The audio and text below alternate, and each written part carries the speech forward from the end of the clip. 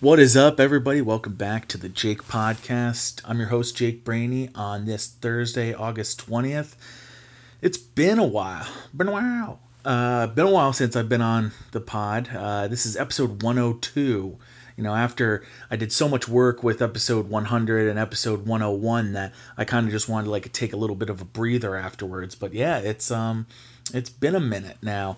So excited to get back to it because, I missed doing the podcast. I missed doing this, but, things get in the way. Things, you prioritize things. Earlier this month, we, both me and my girlfriend celebrated our birthdays. So we have, her birthday's July 31st, mine's August 4th. So, around that, we like to celebrate a little bit. And for her 30th birthday, we threw this huge, big party. Well, not huge, I shouldn't say. It was really just close friends and our parents, her parents, my parents. But Sam did so much good work to make it happen, and it was really cool.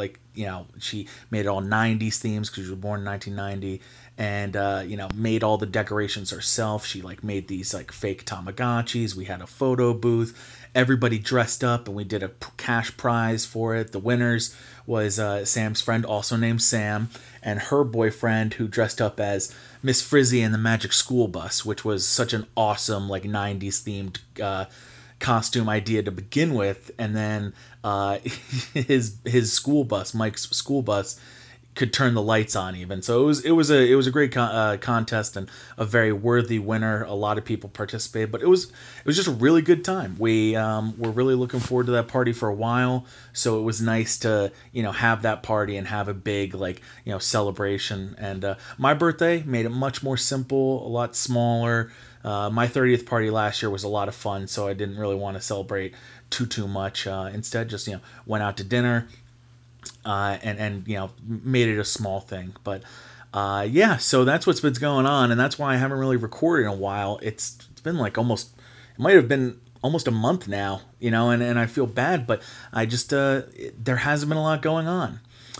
Sports now are happening though, so we'll get into that a little bit, and we'll go do another movie debate too. I have a couple things I want to get to, so we'll just start off with sports. We'll go one by one, since the last recording, and this is Thursday, August 20th. I can't believe it's already, August 20th. Labor Day is coming up, and which stinks because I always look at Labor Day as the end of summer, but, that's different now. As an adult, I look at Labor Day as not the end of full summer. It's just the end of, busy summer, and I think of it's kind of the beginning of local summer for the next, 3 weeks. So, once people are out of town. But this has been a weird year, so I don't really know how to take it. Just, a couple more days in the sun before, going into hibernation this winter, which will stink because I was really, getting a good tan for a good amount of it. Got a little burnt the last time out, but regardless, it's almost Labor Day. But in baseball, it's... we're only a couple weeks into the season. We're a couple weeks away from the end of the season. Trade deadline's in 10 days. And, there are a lot of stories around the league. Right now, as an Indians fan, I'm dealing with this whole Clevenger-Plesac fallout. And for those who don't know what happened, in Chicago, after the Indians beat the White Sox, Zach Plesac, one of their starting pitchers, a young guy, I think he was 25, went out with his friends in Chicago. And upon that information, the Indians the next day said, okay, you can't be with us because of COVID. We're supposed to be very careful, not really in a bubble like the NBA is doing, but, it needed to be contained. And there are consequences for guys that break protocols of this. So they sent him down to their minor league, workout, or I really don't know what the minors is this year, but we'll just call it sent down to the minors. And he had to rent a car, drive back to Cleveland himself, and stay there. And then Mike Clevenger, another starting pitcher on the Indians, didn't say anything at all day Sunday. After their game on Sunday, flew back with the team, only to tell the team after flying back that he had also gone out.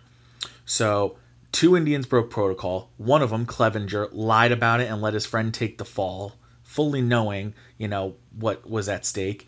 And not to mention, our manager, Tito Francona, has had many health problems in the past. our starting pitcher Carlos Carrasco was battling leukemia a year ago.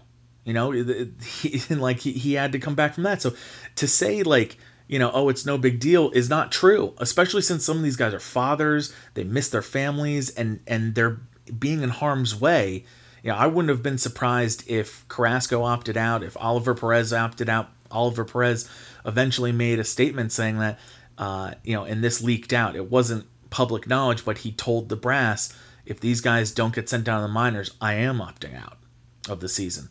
So that's what the Indians ended up doing. They opted out 2 of their best players, or not opted out, sent them down, and now we're dealing with that fallout. And, the guys tried to make an apology. They drove to the game one day in Cleveland, made an apology to the team, and then there was a team meeting afterwards, and apparently everyone was really disappointed with them for, the way they owned up to it. And Clevenger knew he made a mistake, but his mistake was bigger than Plesac's because he lied about it and let someone else take the fall. And then Plesac took out a thing on Instagram saying that, it's too bad that the media is portraying him like this. And it's just a bad look because it doesn't look like he's owning up to it. It looks like he's trying to find a way out. And just coupled with everything, it's like, oh boy, it's a shock that the Indians are as good as they are because A, they can't hit. They're one of the worst hitting teams in baseball, just period, last and everything.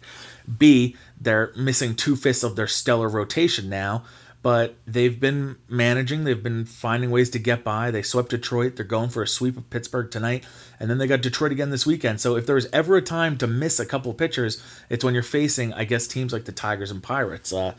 Not to say they can't lose a couple games, though. They're probably going to lose a couple of these games, and you're going to see exactly why it's so important for these guys to be there. But regardless, with the trade deadline coming up, it would make a lot of sense if Mike Clevenger is dealt. It would make less sense if Plesac is dealt, and I'll tell you why. I know, and this has nothing to do with what they did. I know one guy did something slightly different than the other, but Clevenger is closer to his free agency. Clevenger is another guy that I feel like he's injury prone. He's had a couple different injuries, but the way he throws and the fact that he's had a back injury before does scare me a little bit. He's close to free agency. He's got 2 years left of team control. If they keep him down for an extended period of time, they may get another additional year. Now, if that happens, I feel like Clevenger will demand a trade. So we'll see what goes on with that because, he's not making a lot of money. And he's got one chance to really cash in on an ace deal. And if that's pushed off another year, that's less money than he's going to make on that ace deal. So, and it was never going to be with Cleveland. They don't pay their stars, especially ones that'll be in their 30s by the time that they get to that mark. So I don't expect Clevenger to sign long term. I wouldn't be surprised if they brought him back. But the way that, there is a lot of tension on this team now because they didn't like what Clevenger did. This isn't the first Clevenger problem, too, because he allegedly last year, I don't know all the details of this, but what came out was he locked his wife out of the house and his wife had the kids. And I know I'm sure a lot of it is he said, she said, but where there's smoke, there's fire. So so with Clevenger, he might just be an asshole. And if that's the case, you trade him. There are plenty of teams that could use an ace, a starting pitcher. And I don't want the Indians to just trade good pitchers just because, of whatever. But it gets to a point where, how much is too much? And we're going to eventually trade him anyway. This just expedites the process. That's the way I look at it. He was always going to eventually get traded. We're probably just a year ahead of it right now. But he's got a lot of value. He's got ace stuff. You're looking at a team like Atlanta that wants to, get back to the World Series. They need another starting pitcher after a couple injuries. Clevenger fits there, and they've got a really good farm system. So I look at that as a really good match.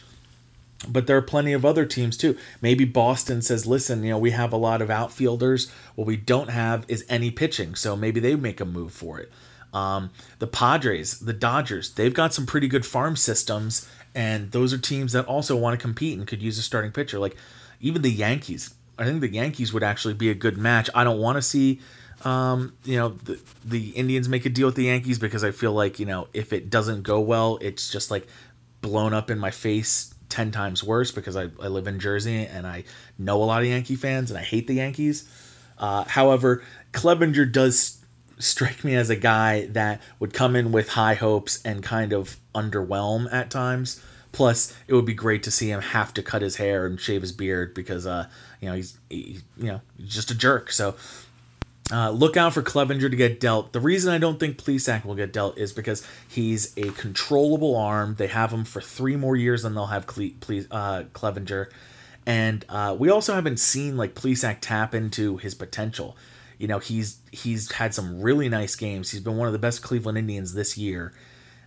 So if he is to get traded, I would expect a bigger return than Clevenger, even though Clevenger is more established. It's just that Plesac, he's going to be making very little money for the next 5 years.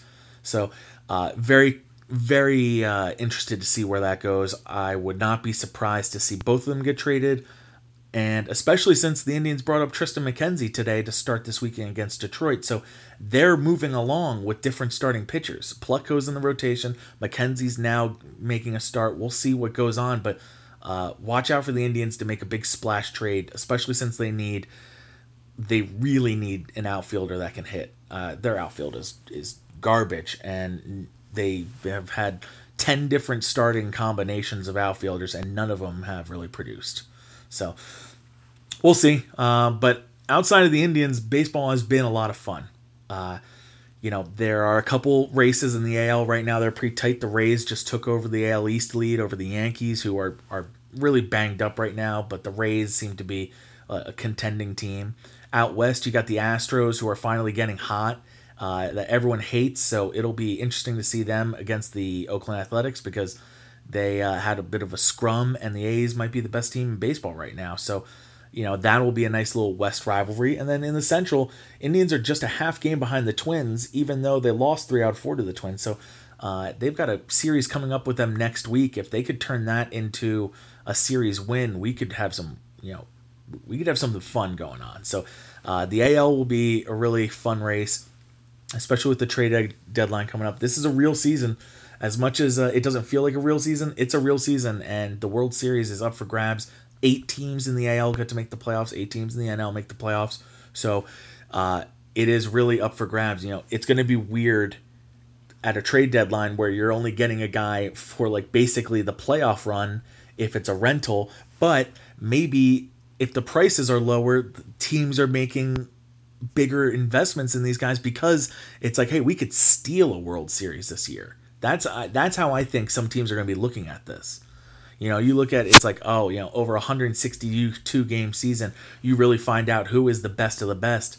Over a 60 game season, or is it 80 games? Yeah, it's an 80 games. No, it's a 60 game season. Over a 60 game season, you're not going to find out who the best of the best is. It's going to come down to this round robin 16 team playoff. So very interesting to see who is going to make like a splash and say, let's go get it this year right now. It's a weird year. Let's do it. And I think the Indians are actually primed to do that because they've got good enough prospects. They just need a couple bats. And once it gets to the playoffs, your rotation gets smaller, and that will be advantage Cleveland because they've got some really good starters there. So I wouldn't be surprised if they went out and got, Mike Yastrzemski from like the Giants, or they got Whit Merrifield from the Royals. Get both of them. I don't care. You need multiple bats. So baseball will be interesting. But that's just the Indians. Outside of the Indians, there have been a lot of things to talk about. Number one is Fernando Tatis Jr. Earlier this week, Fernando Tatis Jr., shortstop of the Padres, one of the blossoming stars and faces of baseball, hit when his team was up 10-3 in the 8th inning. There was a 3-0 count and the bases were loaded, and instead of taking a strike, he swung and hit a grand slam. Now, to me, there's nothing wrong with that. You're supposed to score runs to give yourself a chance to win the game. And that blew the doors open and give their team a better chance to win. That's just fact. They were up 7. They're now up 11. The chance to win is greater. So he did ignore his sign from his coach. He says he didn't see it. Don't know what's true, but he apologized to his coach for that. That's fine. If you're saying, listen, I missed the sign, that's my bad. You can always apologize for that. I do not think he owes Texas an apology, and they asked for one. They said it was Bush League. They complained, and a lot of the olds and the farts of the league complained too, coming after it about unwritten rules of baseball. If you don't swing in that situation, but to me, that's simply not true, and for a couple reasons. Number one, unwritten rules are kind of stupid. Like, if they were rules, they'd be written down. Now, it's one thing to be like, it's an unwritten rule to not like show up the other team and like, embarrass them and flip off fans. Like, yeah, like those are unwritten rules, but they're not unwritten rules. They're like, it's just common decency and courtesy and sportsmanship. So I'm all for sportsmanship and stuff, but in terms of playing the game, you play every moment of the game your hardest. In football, if you like lay off, you're going to get hurt. And that goes for basically any sport. Like, and rugby, that was very apparent. When I played rugby, it was like, there are no taking plays off. There's no taking it easy because the other guys aren't taking it easy. So if you take it easy, you expose yourself to a possible injury and, what else might happen. So I don't like it for that account. Number 2, these guys have short careers. And Fernando Tatis Jr., he's going to get paid one day. But let's say he wasn't a guy that was going to get paid, and he needs to capitalize on these opportunities. He can't just be taking, a strike and then grounding into a double play with the bases loaded when he has a chance to hit a grand slam. Like, those things matter for when negotiations start for his next contract. Every little thing that he does is either a plus or a minus in your negotiation for a next contract. These guys don't play professional sports long. So they need to milk everything they got out of their lawyers and out of their agents to make sure they get paid. So I do not blame Fernando Tatis for taking advantage of the Rangers' shitty pitching. If you don't like Fernando Tatis Jr. hitting grand slams off you, don't load the bases. Don't give him a 3-0 count. And then just assume, since I had 3 bad pitches, I get a free one over the plate. That's not true. Like, that's not true. And people are now trying to compare it to kneeling, right? They're like, you can't support kneeling in football but not support this. I'm like, that's also bullshit. You know why? Because kneeling is in baseball. It's when you don't have to bat in the bottom of the ninth. Let's say, the Indians are playing the Pirates tonight. Let's say the Pirates are at home. Let's say the Pirates are leading 3-2 in the top of the ninth and the Indians get all 3 outs. Kneeling in football is basically them getting the baseball back and not taking their at-bats in the bottom of the ninth. They don't need it. They had already won the game, and they're just basically calling it a game. So I don't like that comparison to say, they shouldn't be trying their hardest because it's already a blowout. Well, what's a blowout? The Padres blew a 7-run lead last year. I saw the Indians score 10 runs in 1 inning this year, and I've seen bigger comebacks than that. Also, the Rangers once scored 30 runs against somebody. So the team that's crying about this scored 30 runs against the Orioles 13 years ago. They went to Baltimore, they scored 30 runs. They were up 16-3, and then they scored 10 runs in the 8th and 6 runs, or they're up 14-3. They scored 10 runs in the 8th and 6 runs in the 9th. None of that's necessary. They already had the game in the bag, but they were still swinging. And I didn't see any apologies for that. It was a different team. It was Ron Washington's Texas Rangers. They were a really good team, but the point remains that this was, that this has happened before in bigger cases. The Rangers have zero room to complain, right? Like you don't get to score 30 runs on someone and ever complain about running up the score. Like, that's just, or Bush League or, unwritten rules. It's terrible. Like, that's the stupidest thing I've ever heard of. So I'll refer to that every time the Rangers complain about Fernando Tatis running up the score or swinging at 3-0 pitches. Like, he could have ground that into a double play and did you a solid. You just don't like the result because it went over the fence. But you know what? It's not his fault that the Rangers aren't playing good. Also, and finally, if Fernando Tatis and the rest of the Padres are going to roll over that inning, are you saying that the Rangers aren't going to try in the next inning? Because that's what you're basically asking. You're saying, hey, don't run up the score anymore. So, okay, so since you guys have sucked all game, we have to stop trying, but you're going to try the next 2 innings, right? Like that's what I got from that, is that you're not going to try. Why not just call the game then? You know? If you're in that situation where you say, hey, uncle, mercy rule, then call the game. Say the game is over. The Rangers don't want the Padres to score anymore, so they accept the loss. And this is it. That way we can, A, shorten games, B, avoid injuries, and C, hey, you know what? No one gets embarrassed now because you got to end the game early. Like, there are so many reasons why Texas is wrong here. And look, I get you don't want to get embarrassed. I have rooted my entire life for Cleveland sports. I have rooted for so many bad teams. The Browns have been bad so much. Like, every year they're bad. Sometimes the worst team in the league. Sometimes they go winless. Like, I've seen bad shit from the Browns.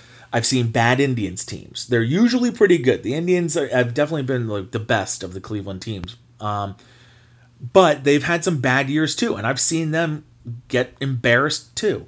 And then the Cavaliers, outside of the LeBron years, they've been a laughingstock every season. I've seen them lose by 40 sometimes. So I know losing, and I've seen plenty of losing teams. Now, so as an experienced loser in this realm, I gotta say, it's not it's not Ed Reed's fault that the Browns sucked. Ed Reed wanted to build a Hall of Fame career. He wanted to be the best of the best. So he's not going to take it light on the Browns. You know, if you want to take it light on the Browns, that's fine. That's cool. But I didn't hate him because he kicked our ass.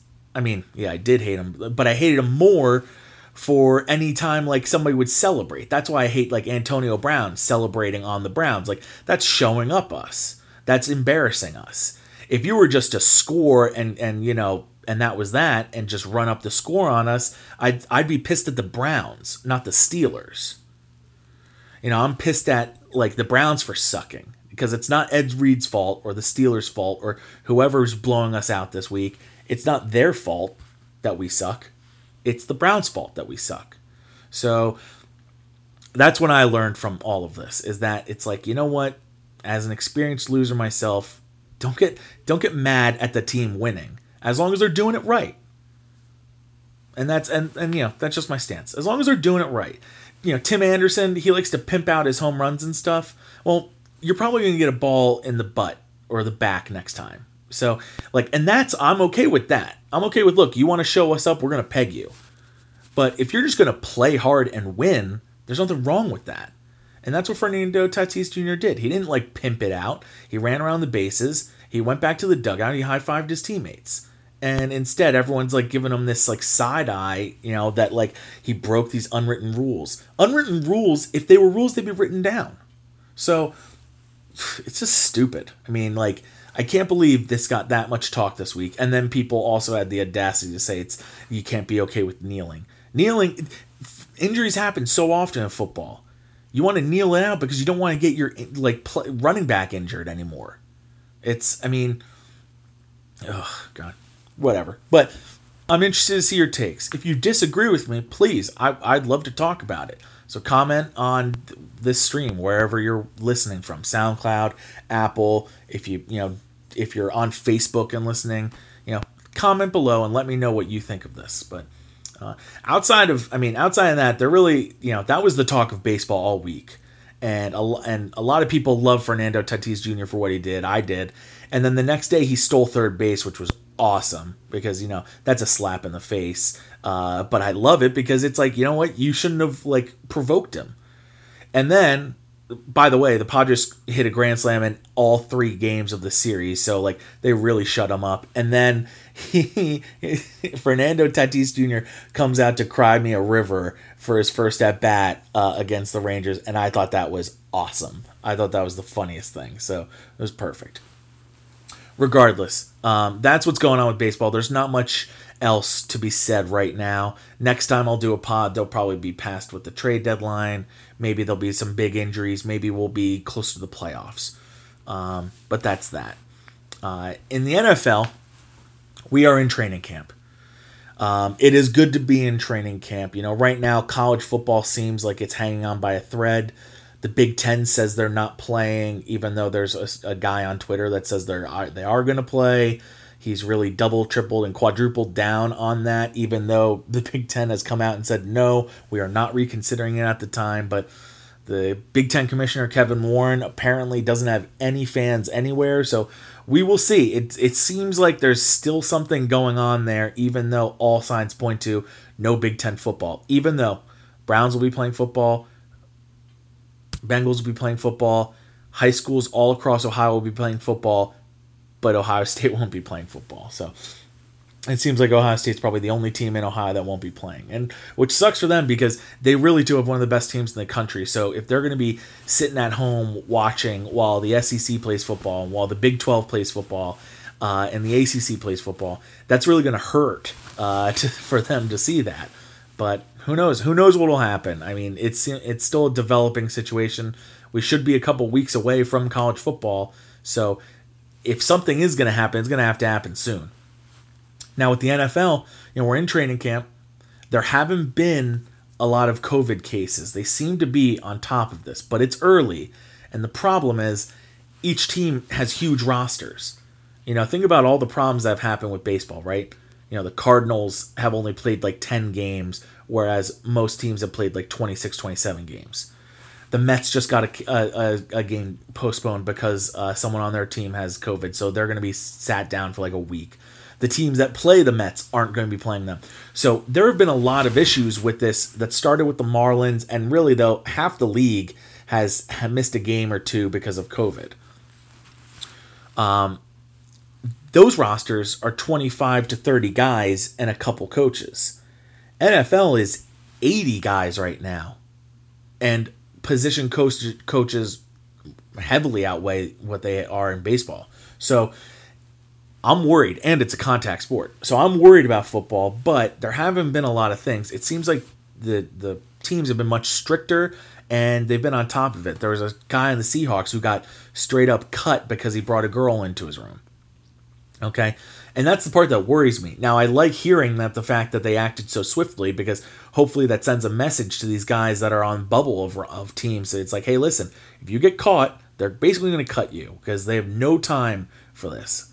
The NFL season is very fragile right now. So I'm just, fingers crossed that everything's going well.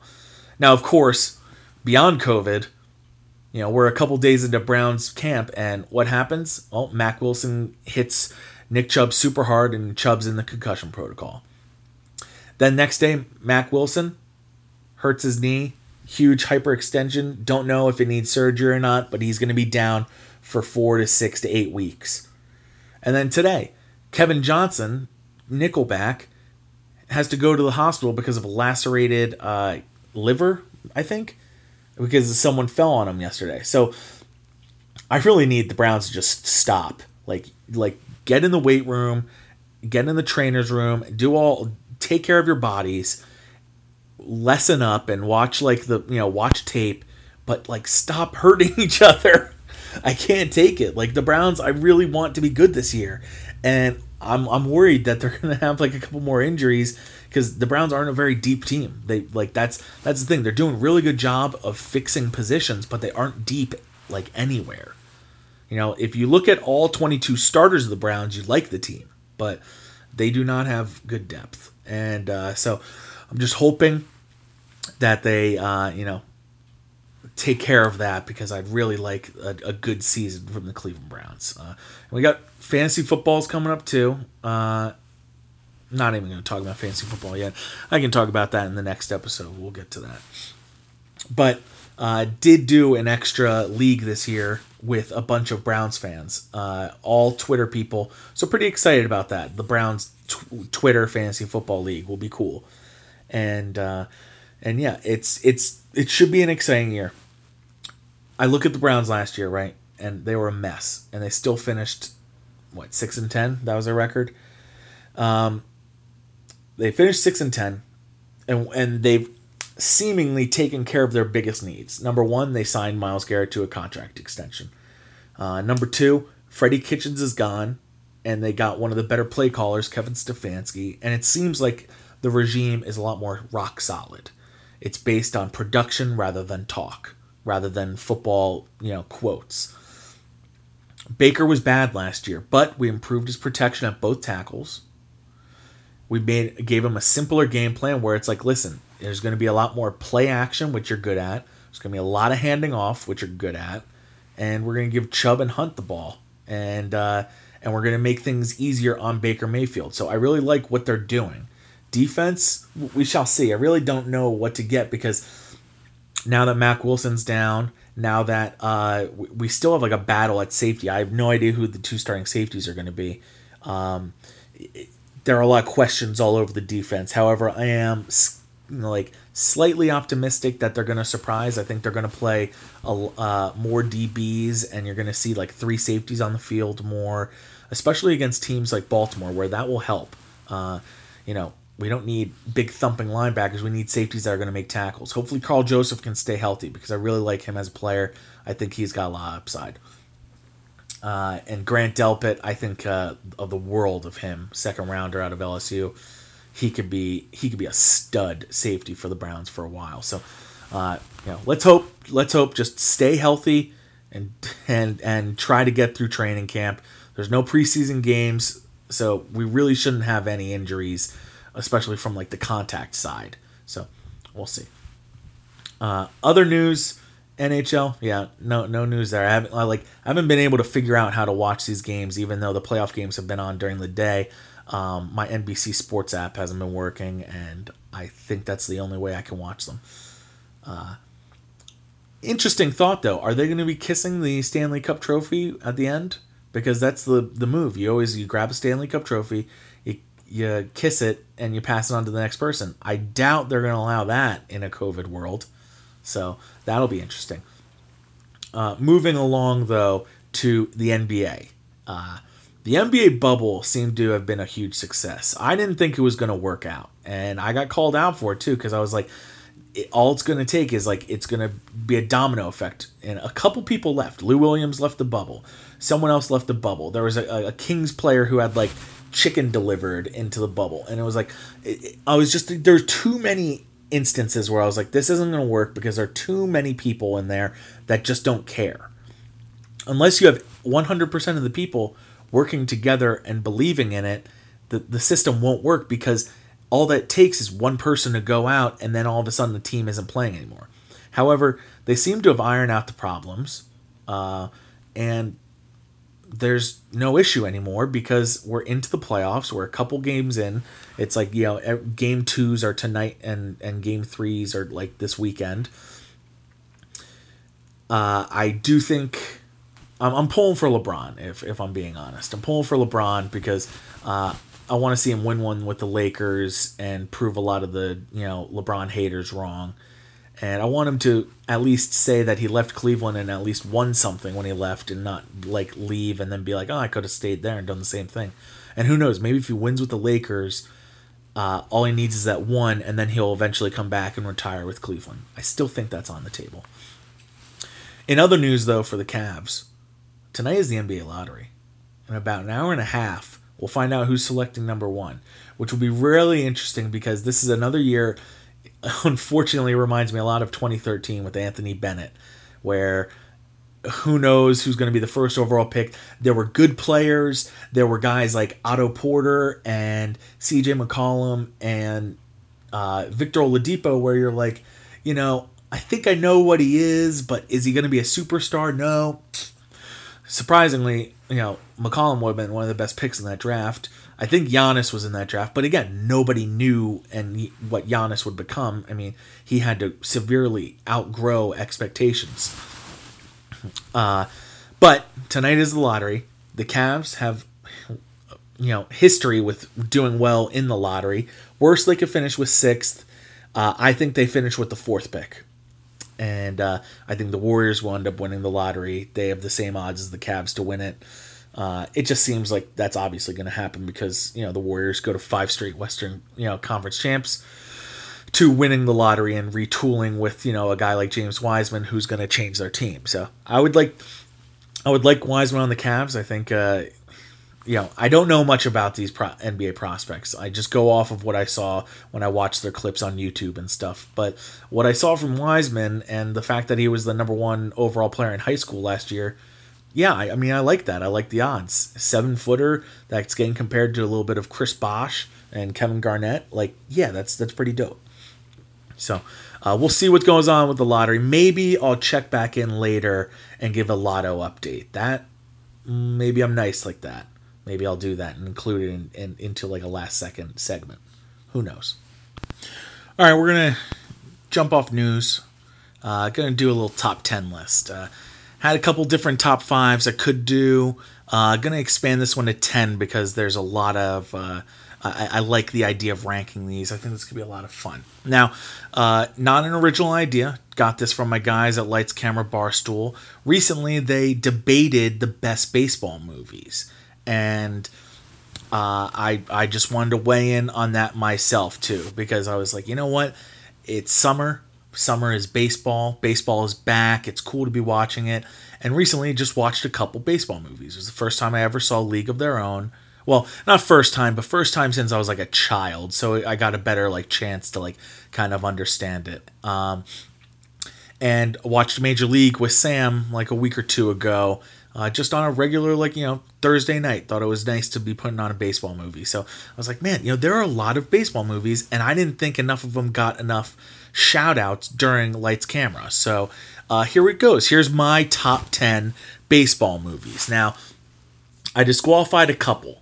I disqualified 8 Men Out, Everybody Wants Some, and 42 because I've never seen any of those movies. So those 3 ineligible for my list. And I know I should see 42. If that's streaming somewhere, I'd like to check it out. And Everybody Wants Some, not a movie a lot of people have heard of. I don't even know if it qualifies for baseball movie, but it's about college baseball players and their life in the, I think 70s, 80s, entering the 80s. So I heard it's a really funny movie. I heard it's worth checking out. Kind of like a follow-up to Dazed and Confused type of movie, if that kind of makes any sense. But do want to check that out. I think it's only available to rent right now on Prime. Regardless, though, a lot of baseball movies out there. It's probably, of all the sports, it's probably got the most movies. I know football, there are a lot of football movies out there, but I think there's a lot of baseball movies. And going by this list, there is. So, okay. Honorable mention. Well, this is almost like dishonorable mention because they're mostly bad movies. Rookie of the Year, Little Big League. Not a fan of these movies. I'm not typically a fan of movies where the kids are the main, which is also brings me to Angels in the Outfield. Sorry, young J.G. Levitt, but it's the kids are usually whiny, they're annoying. It's usually a little shit like Henry Rowan Gardner, or whatever his name is, and it's kind of slapstick funny, and to me that's not great. So typically, there will be an exception, but typically that's the case. I wasn't a fan of Bad News Bears or the remake. Obviously, Major League 2 and 3, not that great. So the kind of the honorable mention are really just the bad ones. And then I also threw in The Rookie, Mr. 3000, and A League of Their Own. A League of Their Own did not crack my top 10. It's close. It's number 11 because it was just short. Because number 10, we'll jump right into it. Number 10, Fever Pitch. Again, this isn't a really great movie. A League of Their Own is probably a better movie, but and it's definitely a better baseball story. But this is a unique one. It's a little different, and it's one of the few movies of Jimmy Fallon's that I enjoy. You get real players in it. It's a cool story because they eventually, like, the Red Sox won the World Series there. So I do think Fever Pitch cracks the top 10, just beating out League of Their Own. I understand if you have a problem with that because it's kind of a bad take, but I'm willing to own that take. There's something about baseball movies where I like a little bit of campiness and a little bit of cheesiness, and I'll get to that in a little bit. Number 9, The Natural. Classic baseball movie. Obviously, the score is a huge part of it. Robert Redford, great actor. The whole Roy Hobbs storyline is awesome, and it really should be higher. But again, these are my rankings. These are my baseball movies, and sometimes I like the campiness. Campiness that you'll find in number 8, Summer Catch. Bad movie, not great, but I love this movie, and I know it well. I grew up on this movie. I can quote probably half of it. Between me and my sister, we could probably quote the whole movie. R.I.P. Brittany Murphy. Gotta love young Freddie Prinze. And I actually do think the story is cool because it's about, college pitchers, minor leaguers, guys that haven't made it yet, but they're trying to make it big. And this is the hometown kid that, is basically given a chance and pitches great and pitches himself onto basically the Philadelphia Phillies. Spoiler alert. So really cool, story. The acting is pretty crappy. The lines are hilarious, but it's definitely on here. The fact that it's above The Natural is straight up because of its campiness and cheesiness. Okay, number 7. This is where it gets a little tough because I'm going with For Love of the Game, Kevin Costner. Kevin Costner, obviously, he has the trilogy of the baseball movies. We'll get to that in a little bit, but this is a good story. Again, very much like Freddie Prinze's in Summer Catch. It's about that one last game, one last chance, and I think the casting is perfect with J.K. Simmons to play the Tigers manager. I think when growing up, I actually thought that was the real Tigers manager, not J.K. Simmons. And then obviously John C. Reilly as the catcher. I was like, oh man, he's the perfect catcher. Both of those were great castings. Kevin Costner, he is a good baseball player. You don't have to sell me on Kevin Costner being able to play. So I like this movie. It could have made my top 5. It was really close, but for me, it comes in at number 10, 9, 8, 7. Yeah, 7 for Love of the Game. Number 6 is Hardball. Straight up just because of Keanu Reeves. I could do without the Cucumbus. I know it's kind of a sad story, with G-Baby and everything like that. It's just Keanu Reeves is so over the top in this movie, and it's hilarious watching him just spaz out. I'm like, what was he on doing this movie? Because it's hilarious. Just misses my top 5, but Hardball comes in number 6. Number 5, a lot of people's number 1. I don't love it as much as a lot of people do, but it's The Sandlot. I think it's a good baseball movie. I think it's just a good movie in general. It's a lot about friendship. I think the way they narrate it and stuff, it's done well, and it's fun. Everybody likes The Sandlot. I think it's super overrated because some people claim it's one of the best sports movies, and I'm like, hold on, it's okay, and it's fine. It's a good baseball movie, and I'm just gonna leave it at that. I'm not gonna shit on The Sandlot because I don't have anything really bad to say about it. I just don't think it's as good as people hype it up to be. Okay, number 4, going with Bull Durham. Bull Durham's a great one.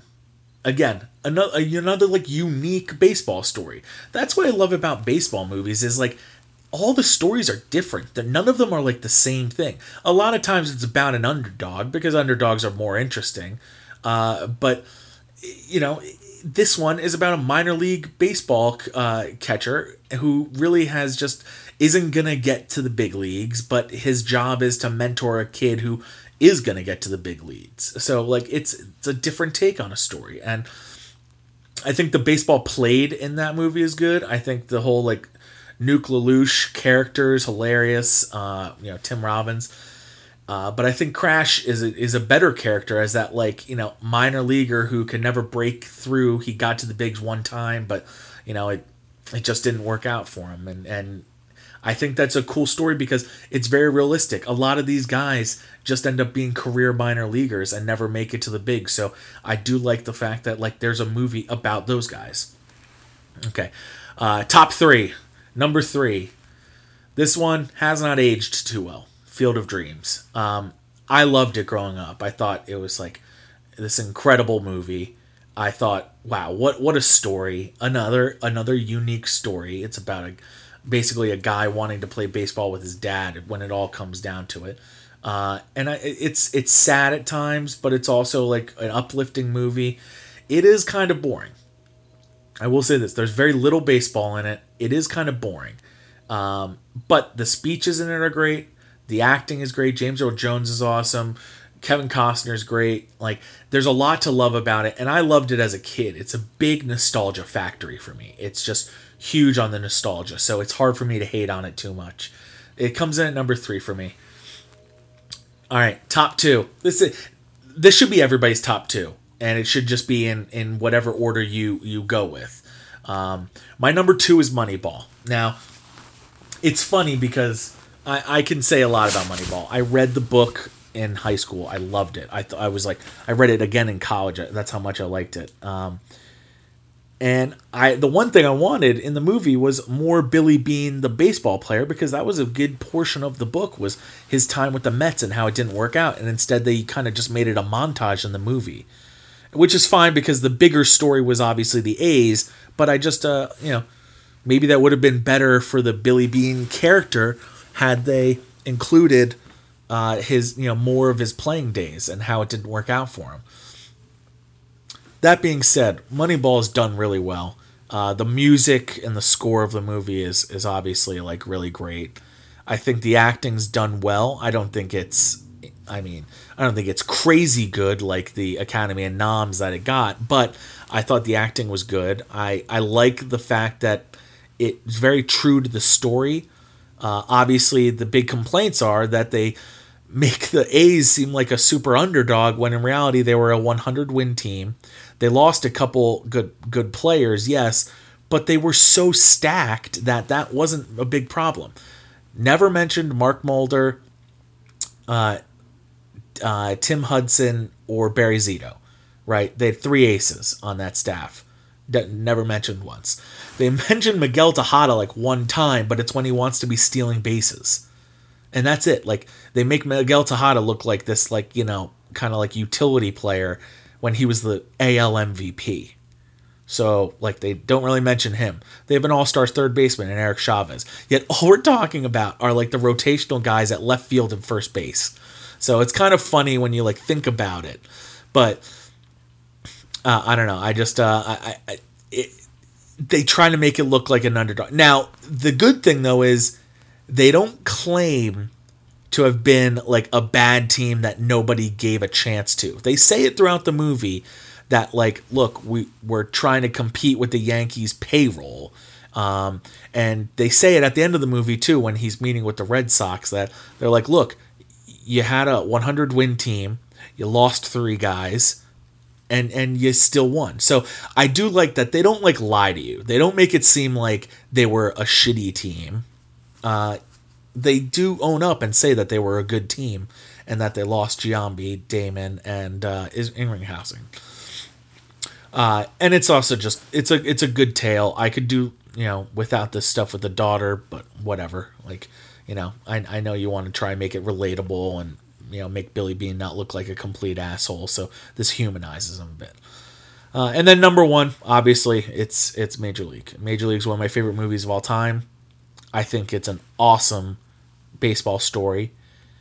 It just so happens to be about the Cleveland Indians, which is my team. But even if it wasn't about the Indians, and I do this a lot, make it about the Milwaukee Brewers, and everything about it is Milwaukee, and it's the Brewers. I'd still really like that movie. Is it my favorite over Moneyball? That's an interesting debate. It's probably close because I really like just the fact that they make so many characters in this movie. They have like Serrano, who's the Cuban defector who can't hit a curveball.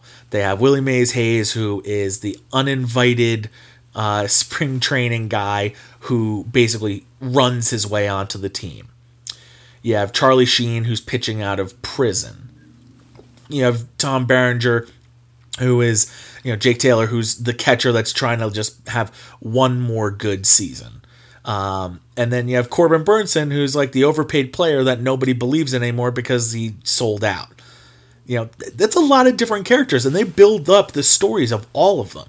It's not like they just gave names and put them on the back of the players and said, like, okay, there's 2 players and that's the storyline. It's like, no, that's 5 major players that they kind of gave stories to. Not to mention Eddie Harris, the Crisco God, and Lou Brown, the manager. So I think they do a really good job of just like painting a picture of the whole team, because it would have been easy to just make it all about Rick Vaughn and Jake Taylor and just move on from there. But instead, no, they have 3 other characters in the movie, 3 other players that they, build it around. So I really like it. I think, Burn On Big River, you got, Randy Newman singing the intro song. That needs to be said.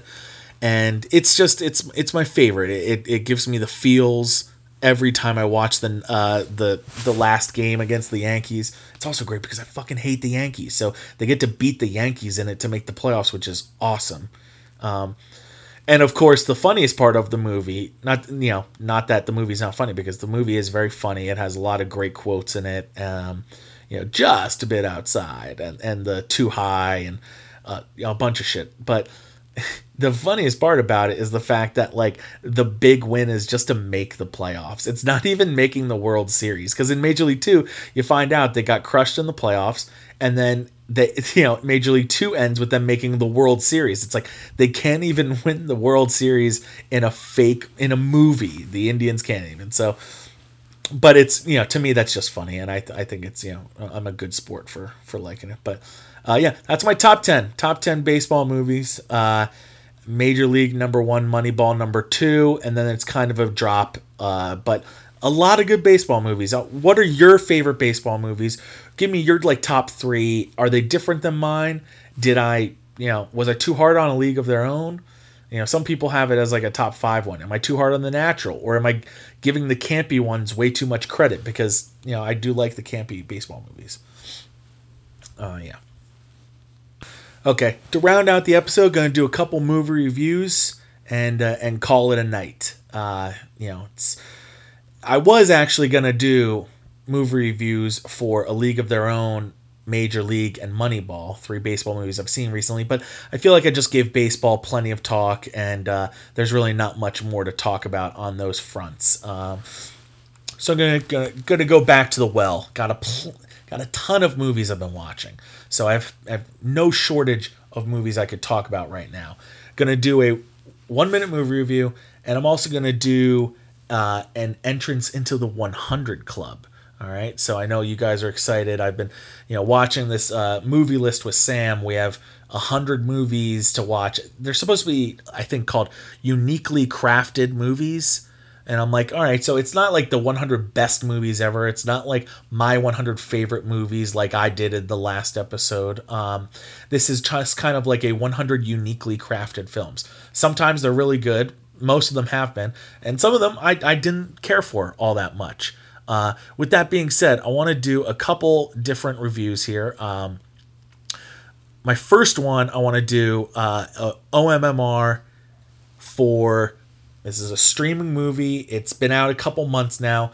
It's called The King of Staten Island, starring Pete Davidson. It's a Judd Apatow film. Really good movie. This I didn't know was going to be as good as it was.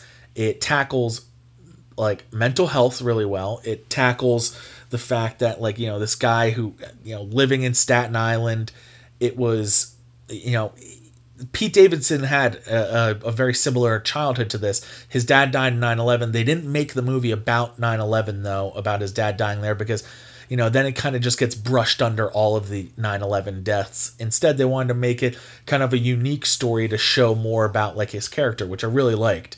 I thought Marissa Tomei and Bill Burr were really good in this, and it was, kind of like a heartfelt comedy at times, even though, most of the movie you're just feeling for these characters, because it's a sad story that he lives in. But I did like King of Staten Island. I gave it an 88. I thought it was really good, and I think you should check it out.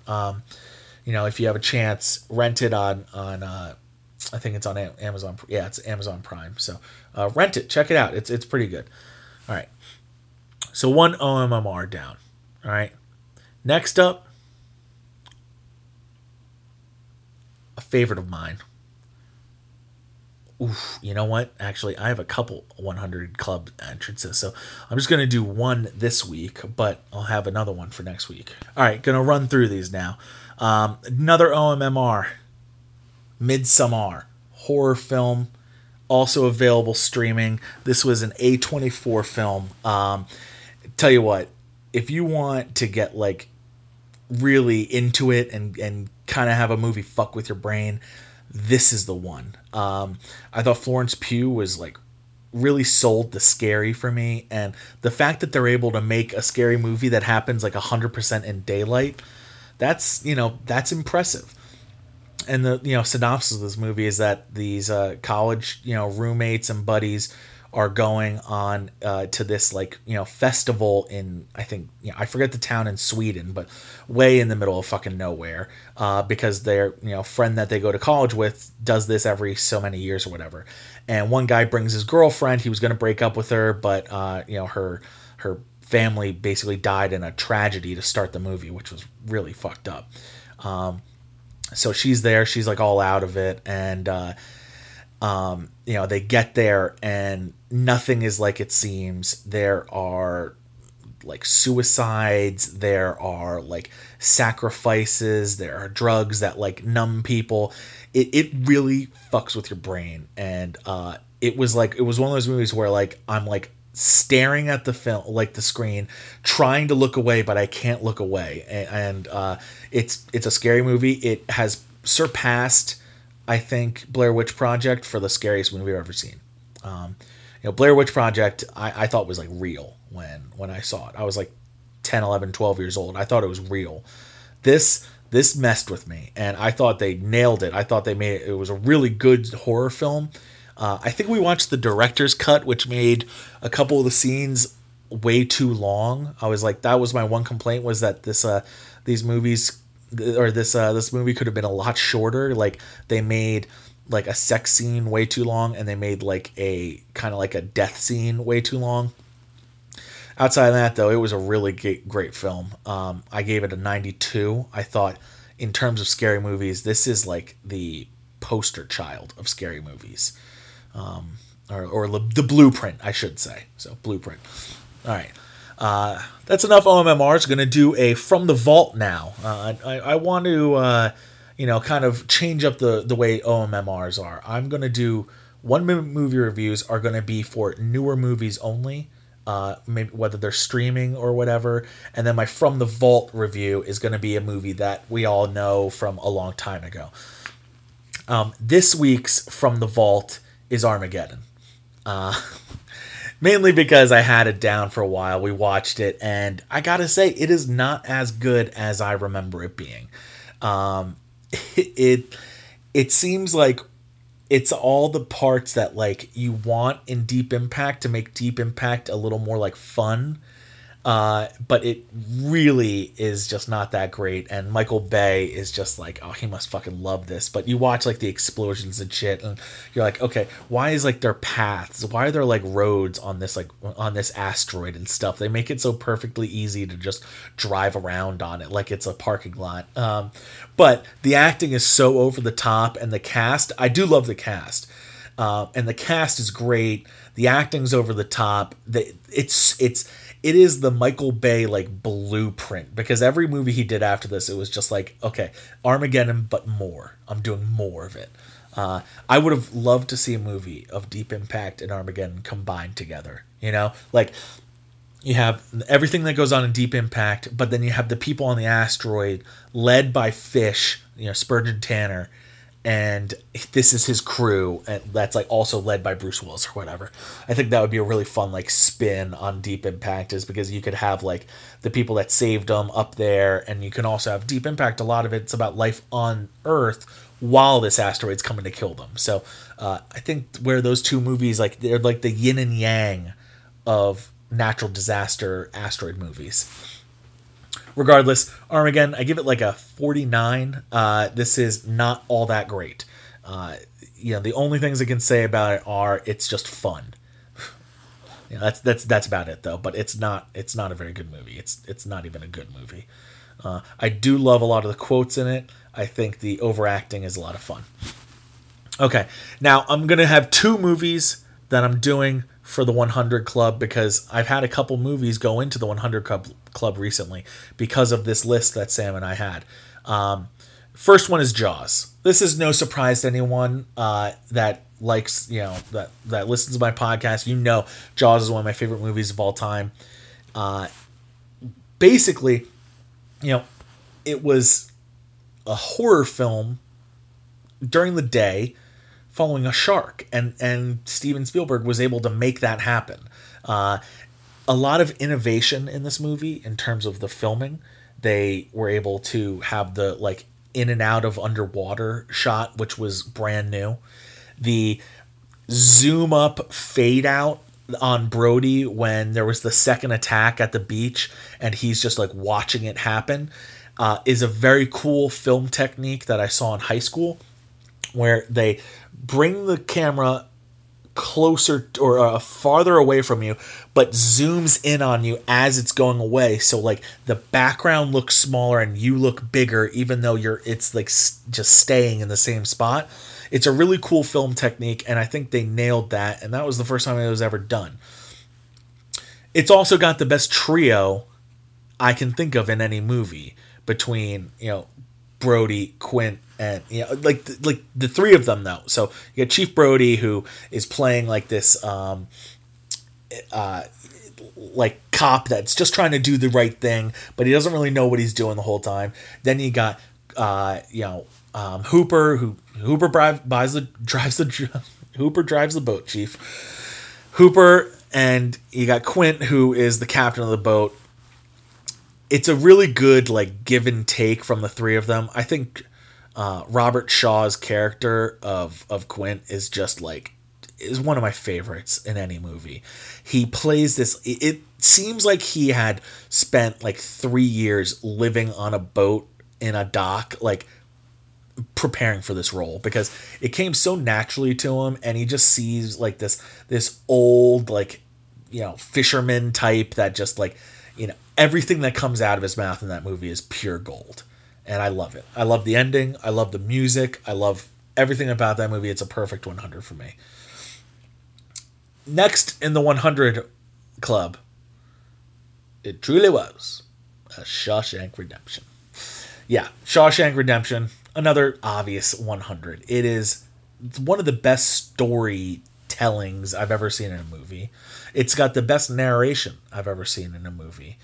It is such a good, I don't know if it was the adapted screenplay or whatever, Stephen King's short story that turned into just a beautiful screenplay for a movie, because and when I was talking to Sam about it, she said she read the book in high school and how it was really interesting that the book and the movie were so in lockstep together, which I really appreciate. But it's got one of the best scenes ever when they finally find out that Andy dug the hole. It's got it's three little movies in one. You have the Brooks movie of it. You've got the Tommy, the hotshot young kid part of the movie, and you really aren't cheated at this ending, right? You earn the ending because it just shows just how long and just how miserable Andy was in prison and how everything he had to deal with. And, Red kept on going to the parole hearings. They earned that ending, and I really do appreciate that. I think it might be the best movie I've ever seen. I don't have a lot of hesitation saying that. I obviously want to think about things when I say it's the best movie I've ever seen, but the way I think about it, I'm this is just the perfect movie. It's so hard to beat it. And I haven't met someone that doesn't like Shawshank Redemption. And of course, the Will Forte, Last Man on Earth, it truly was a Shawshank Redemption. Anyone that doesn't know the show, in The Last Man on Earth, Will Forte tries to convince all of his friends that he's seen Shawshank, when every time they talk about it, they're like, oh yeah, Phil hasn't seen it. He's like, oh, I've seen the movie. I love the movie. And that's like the one thing he always lies on the show, but like he eventually gets caught. It's the one lie he never admits to. So it's really funny. And anytime they're talking about the movie and they're doing quotes and they're talking about Zihuatanejo, he just waits for it to get quiet, and then he's just like, it truly was Shawshank Redemption. And he always says that, and everyone is always just like, that's not in the movie. They don't say that. And he's like, yeah, they do. They say it. So I love that. But anyway, that is it. Just over an hour. Good timing for a podcast. Did 5 movie reviews. Did a top 10 baseball movies. Gave you some sports updates. It's good to be back. It's good to be the Jake. Thank you all for listening, and stay safe out there with coronavirus. Just hang in there. This will all come to a close one day, but it can't happen if we are just ignoring everything. So be well, everybody, and enjoy your weekend.